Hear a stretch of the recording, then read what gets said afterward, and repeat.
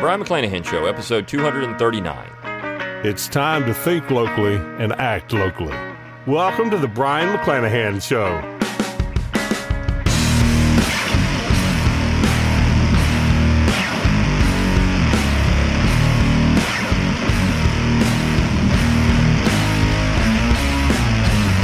Welcome back to the Brian McClanahan Show. Glad to have you back on the program. Very glad to be here. Don't forget to follow me on Twitter at Brian McClanahan. Like my Facebook page at Brian McClanahan.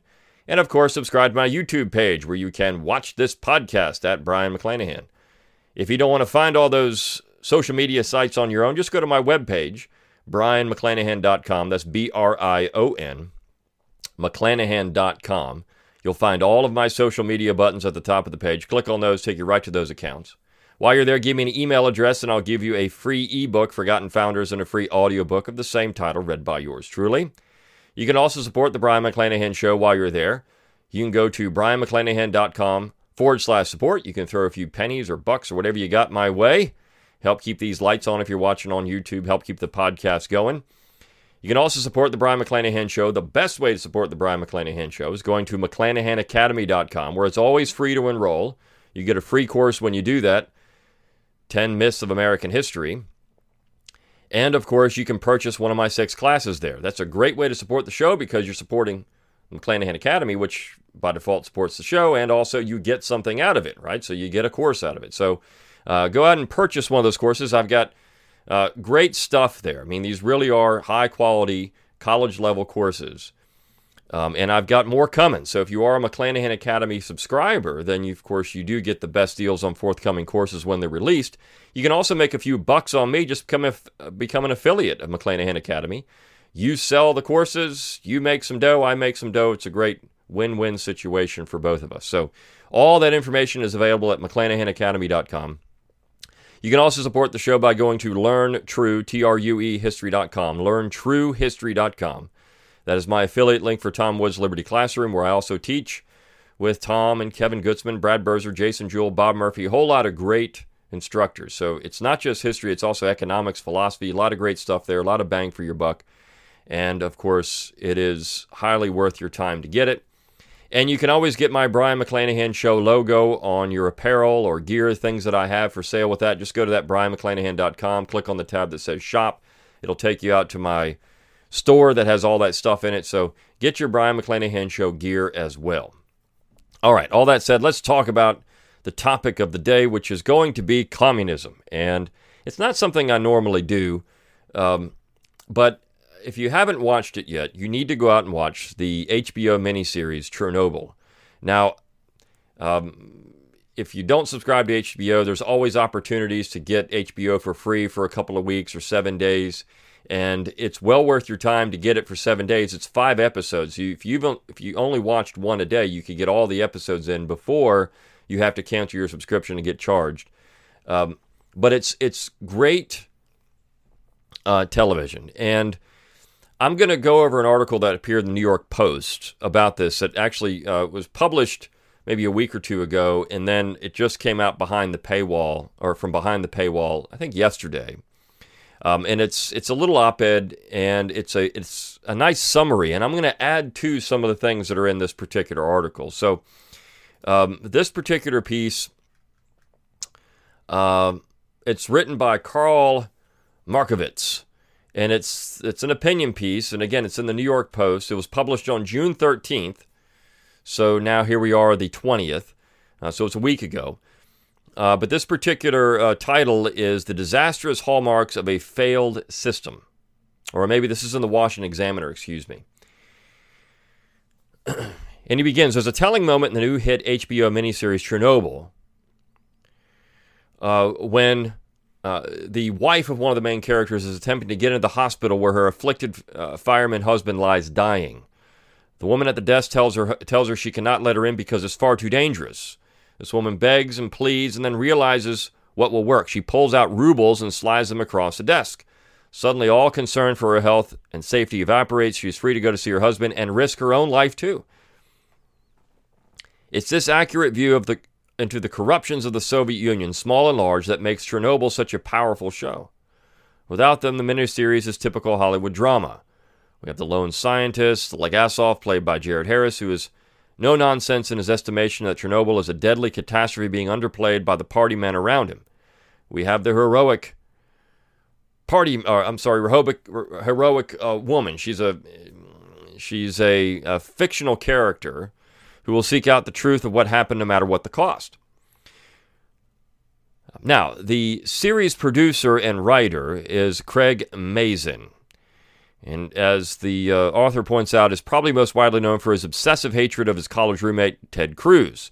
Mazin, a liberal, has compared the Chernobyl disaster to climate change denial, but in trying to tell an accurate story, Mazin can't help but portray the Soviet Union as it actually was, corrupt, backward, and terrifying. And I think that's the key to this entire show. And let me read one more paragraph, then I'll get into some of this stuff. A few days ago, author Stephen King tweeted, "It's impossible to watch HBO's Chernobyl without thinking of Donald Trump.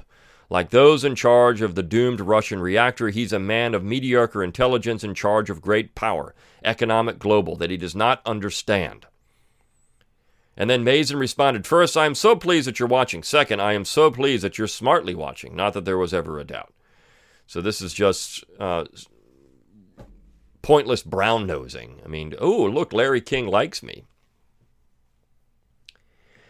Now, here's the thing. So Mazin, I guess, wants to show that this is somehow an indictment of Donald Trump and American climate change denial. That somehow the two are related. And I think that's the funniest thing about watching this show. I didn't get any of that. But these people are so obsessed with ideology. They're so obsessed with their little box, their little worldview. As Tom Wood says, the 3x5 index card of allowable opinion. That's all they're going to get out of it. Because they are so skewed by their hatred of one particular person, Donald Trump, that they can't get out of their own way to see what the real issue is in this miniseries. And this particular individual writing this story is a Soviet refugee who came from the Soviet Union, who understands what's really going on here. Now, there are so many parts of this particular miniseries that I found just fascinating. And it's not just an indictment of the Soviet Union. And here he says, in the next paragraph, "But if the show is meant to be some kind of indictment of Trump or America or really anything but the socialist system of the Soviet Union, then it's a complete failure. It's actually impossible to watch the show, in particular for an immigrant from the Soviet Union such as myself, without some deep well of gratitude that I got to grow up here and not in the awful there, and not see that one is miles superior to the other. Comparing an elected President Trump to the unelected government of the Soviet Union isn't just foolhardy, it's hilarious."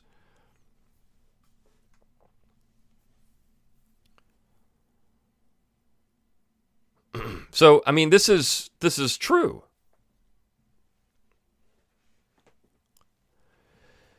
So one thing, when you watch this show and you see the city that was built in 1970, Pripyat, which is right near the Chernobyl, which is actually the Vladimir Lenin nuclear reactor.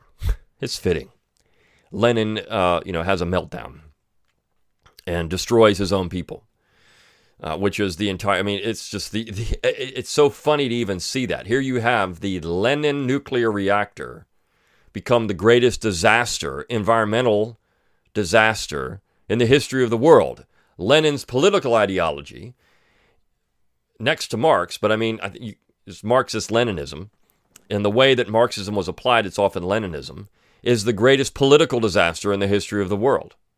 I mean, the analogy shouldn't be lost on anyone. But you have this town, Pripyat, which is built in 1970. Of course, Chernobyl melts down in 1986, so it's only around for 16 years before it melts down. And if you look at the city itself, you'll see that it's all communist housing. It's all what we would call in the United States public housing. And it's horrible. The hospital, as they go into the hospital, they don't have enough supplies for any type of medical emergency.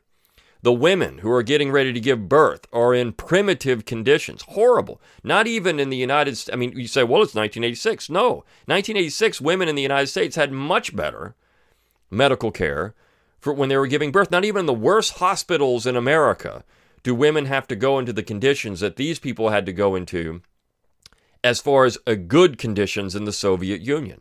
The housing is substandard. Everyone lives in the same type of public block housing, and it's awful.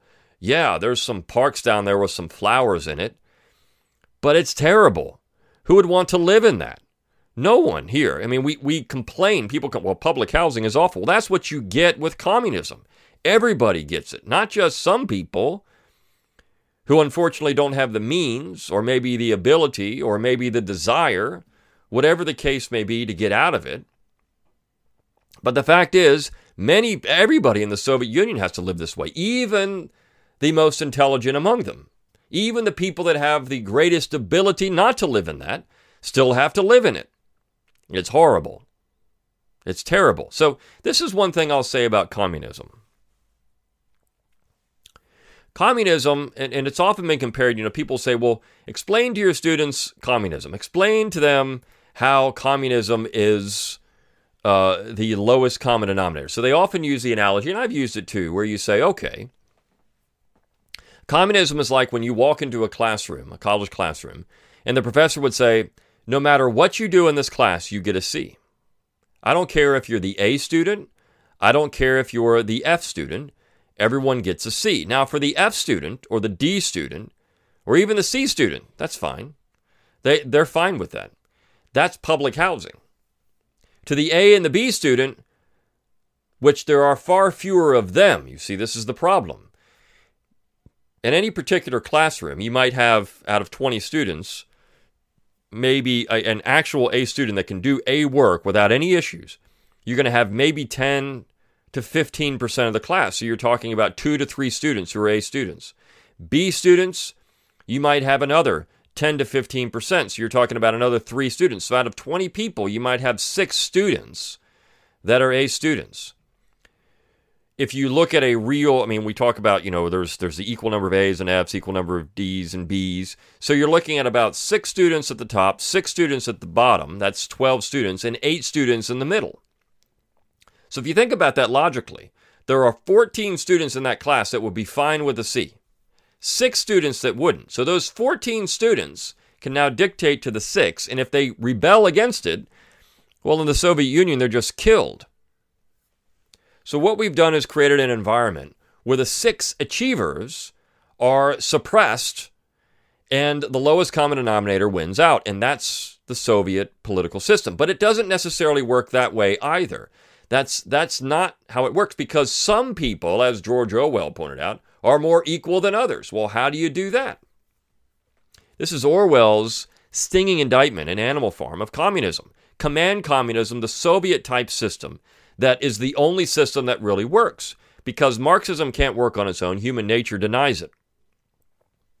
You have to force it. So some people are more equal than others. So how does that work? Well, in that class of 20, you can say, look, everybody gets a C, but some people could get an A, wink, wink, if they do the right things. Whatever those right things are, the professor gets to decide. Maybe you help the professor out. Maybe you do things for them. Maybe you slide the professor a little extra cash. Or you give them some of your rations, or you do whatever. You get ahead because the professor, which operates as the state, or maybe you become the teacher's pet. Now the teacher's pet gets a little extra. A little extra. They work for the party. So they're going to get it. So you could take that F student who's good at manipulation, who's good at being a brown-noser, who's so stupid they can't get out of their own way. But that F student can now move in and have the same level as, say, an A student who's an achiever but who's suppressed because they don't want to play the game. They just want to go in and do their work and just get, and they don't want to be the party man, the party woman, the brown nose, or whatever that is. And and so this is how the communist system actually works. The lowest common denominator can go into power and be a very powerful individual. People that don't know anything are party men. They get put in positions of power and they make decisions that are horrible. And there was a scene where the fictional scientist, the woman, goes into, she figures out, now, what happened here, in reality, there were dozens of scientists who were figuring this stuff out, but they just put them into the writer put all these people into one character and then had that character work this way because it'd be too hard to show all these other people. So she goes in to, I believe it was Kiev where she went into, and she goes to see the leader of this, the mayor of the city, and says, look, we've got a real problem. You've got to get people out of here. Or maybe it wasn't Kiev. I can't remember where she was. It's been a few days since I watched it. But she was in one of these cities close to Chernobyl, but not Pripyat. She was in another city. You've got to get people out of here. And now this is a nuclear scientist, an intelligent woman, someone who has achieved. But of course, she has all the same stuff that everybody else has. She's achieved. In the United States, this woman would be paid more money. She would have a nicer life because she is an achiever, potentially, particularly if she learns how to market herself and do some things. So she's achieved. But she goes into this office and she says something to the effect that we have the lowest common denominator making decisions. And the guy looks at her and says, or she says something about to the effect, I am a nuclear scientist and you are a man who worked in a shoe factory. And yet you're making this decision. He says, yes, I worked in a shoe factory, but I am in charge and you are not. And I'm paraphrasing because I don't remember exactly how it was said, but that's what the gist of it was. Why? Because this man learned how to game the system. He is the lowest. He didn't have the intelligence, really, to do anything, but yet he became a party man, and he ascended to a position he did not deserve. There is no comparison to Donald Trump in that. Donald Trump was successful in business. Now we can say, well, that was smoke and mirrors. A lot of business is smoke and mirrors, but he was successful in business. He was successful in show business, if you want to say. Donald Trump was a successful man before he became president of the United States. There's no comparison between bureaucrats, party individuals who ascend to the mayor or a government position. As one of the main characters, of course, he says, look, I'm a party man. I'm a career party man, and you better watch your tone. This is actually brought up in the piece I was reading. You better watch your tone. Because the career party men get to make all kinds of decisions that are dangerous because they don't know anything. So you have Legasov, who's a nuclear scientist, saying, we got to do all these things. And there's a threat that he's going to be executed for saying these things early in the series because the Soviet Union is denying that anything has actually happened. The party men who are also in place of the reactor, who are making decisions based on promotion, they want to have the office. They want to get a job. So they're going to be dangerous to do it because they know the only way you can have more money, you can have a better life, is to move up through the party and be recognized by the party. Mikhail Gorbachev, who plays a role in this particular show, says our power is the appearance of our power. Well, that's it. The Soviet Union was a hollow shell. Everything around this show, everything shows that in the Soviet Union. There's an appearance of equality. There's an appearance of power. And that appearance of power is the police state. Everywhere you go, everyone is watched. Everyone's under surveillance. This one particular scientist who's trying to get the scoop and going in, she finds this wife of this firefighter in the room with him without any protection. And she pulls her out and says, I'm going to tell the world. And the KGB comes out and says, you're going to do what? Who are you going to tell? What are you going to tell them? Even the head of the KGB says, look, everyone's watched. Trust but verify. Everyone is watched here. I'm watched. You're watched. Everyone is watched. This is how we have accountability. That is the surveillance police state. Now, you can say certainly that there's some similarities in the United States. Look, everyone is watched in the United States. We're now watched by big tech companies. We know that the domestic surveillance is an everyday occurrence. We know that our emails are scanned, our telephone conversations are scanned. We know that people have access. They willingly give it through social media accounts or through home devices. People are willingly giving their private information to big tech companies who are then willingly giving it to the general government. We know this is going on. We know that people are being watched. We have cameras all over the place. This is modern technology. The Soviet Union did it by hand. Did it by people walking around and watching. There's a scene in the film where Legasov goes to a bar in Chernobyl, in Pripyat, And he's having a drink, and there's these two people there, and he says, hey, are you here about the fire? And he says, yeah. And they said, should we worry about anything? He says, nah, don't worry about anything. Come to find out later, these two people are part of the KGB. So they were making sure he wasn't spilling the beans, or he would have been executed. You see. So that is the fear, the everyday fear of being in the Soviet Union. The appearance of power. So you have that element of this show that I find fascinating. That's it. The other thing, of course, is the lowest common denominator situation in the Soviet Union. You can't help but see that this is really, as the author goes into, an indictment of communism, not environmentalism or Donald Trump. How you can even draw any conclusion out of the United States. Now, we know and it points out, well, people were screaming, Flint, Michigan, the government covered that up. The government covers up, this disaster. We've had nuclear meltdowns. We had 3 Mile Island, whatever it is. We've had these things in the United States. This is true. We had them in the United States. But as he points out, no one was executed for pointing it out. No one went to jail for pointing out Flint, Michigan's problems. You can go out on the internet and talk about it all day long. In the Soviet Union, you could not do that. It was secrecy. They all figured this out. The fact that the nuclear reactor was flawed from the beginning, the safety feature was already flawed. The man who wrote that was essentially demoted, exiled. He wrote an article about it, and it was classified. Why? Because the appearance of power is their power. The appearance of safety is their safety, even if it's not really safe. At the end, he talks about, in the West, yes, we have these reactors, and they were built on the cheap. We don't have containment. We don't have all the things the West has in their nuclear reactors because we didn't want to spend the money, because we didn't have the money. The resources were not there to go and do this properly.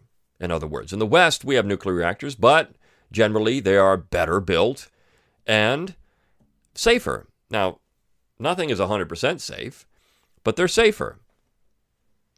France has nuclear reactors all over the place, and they have containment buildings and other things that the Soviet reactor did not have. And of course, if one of these things were to happen in the United States, you would have information immediately about how to fix it and what we should do here. The Soviet Union delay was tremendous. So people are out watching this thing blow up on the bridge, like, oh yeah, look at that. And of course, all those people, according to rumors, all of them died because they're getting getting dosed with radiation. Of course, all the people in the plant, they're all goners, or a lot of them, the firefighters, all those people. Not all of them died, but of course, right away, but a lot of them got very, very sick. So this is the situation that we have in comparing the two. There's no comparison, as this particular article points out. There's no comparison whatsoever. The author continues, yes, yet to say that the communist system in the Soviet Union was horrific does not excuse any excesses or missteps by the American government. The people screaming Flint are right that an American city having poisoned water is a travesty, but that they know about it and that they get to scream about it in public without anyone arresting or simply killing them for it is a rather crucial difference between the systems. If Chernobyl is supposed to open our eyes about climate change, all it has done is showcase just how different the American way is from the Soviets. Climate scientists take out full-page ads in our nation's newspapers urging action. Hollywood celebrities preach about it in interviews and in award shows. No one is killed for it. No one is jailed for it. And only people who have always known this kind of freedom can even compare the two. Only those, such as Mazen or King, who have always been confident in their security, can compare the state failings of Chernobyl to Trump. The miners have become the heroes of the show because their leader speaks his mind and isn't afraid to stand up to leadership. In America, we all get to be the miners. This is true.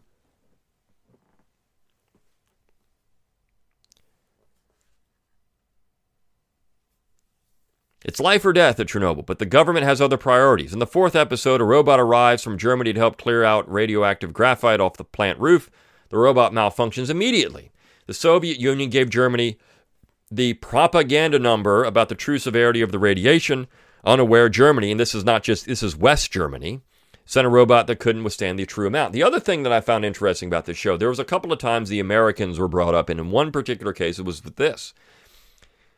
The Soviets recognized that they lack technology and infrastructure and the know-how to do some of these things. Why? Because of the state communist system and the oppressive system. The Americans were innovative.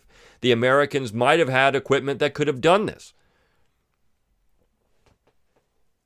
And that's because the Soviet Union was lagging behind. The appearance of power was their power, but not because they actually had any real power. None of that was true. And so Markovits concludes, stupidity, ineptitude, and greed, these aren't traits exclusive to the government of the Soviet Union, but so much of the rest is. The pretense, the bullying, the secrecy, the spying, and the deception are all hallmarks of its failed system. Chernobyl brings all that home, whether that was the writer's intention or not. And I think every young person in America that holds up a Bernie sign, a hammer and a sickle, whatever it is, should have to watch Chernobyl, because it is... I mean, they're going to look at it and say, well, that's Donald Trump right there. Gorbachev is Donald. How you can even draw those conclusions is beyond me. We have a massive bureaucracy in the United States. We have an elected system in the United States, whether you like that elected system or not, but we do have it. The massive bureaucracy does create problems, as we're seeing with the deep state and some other things.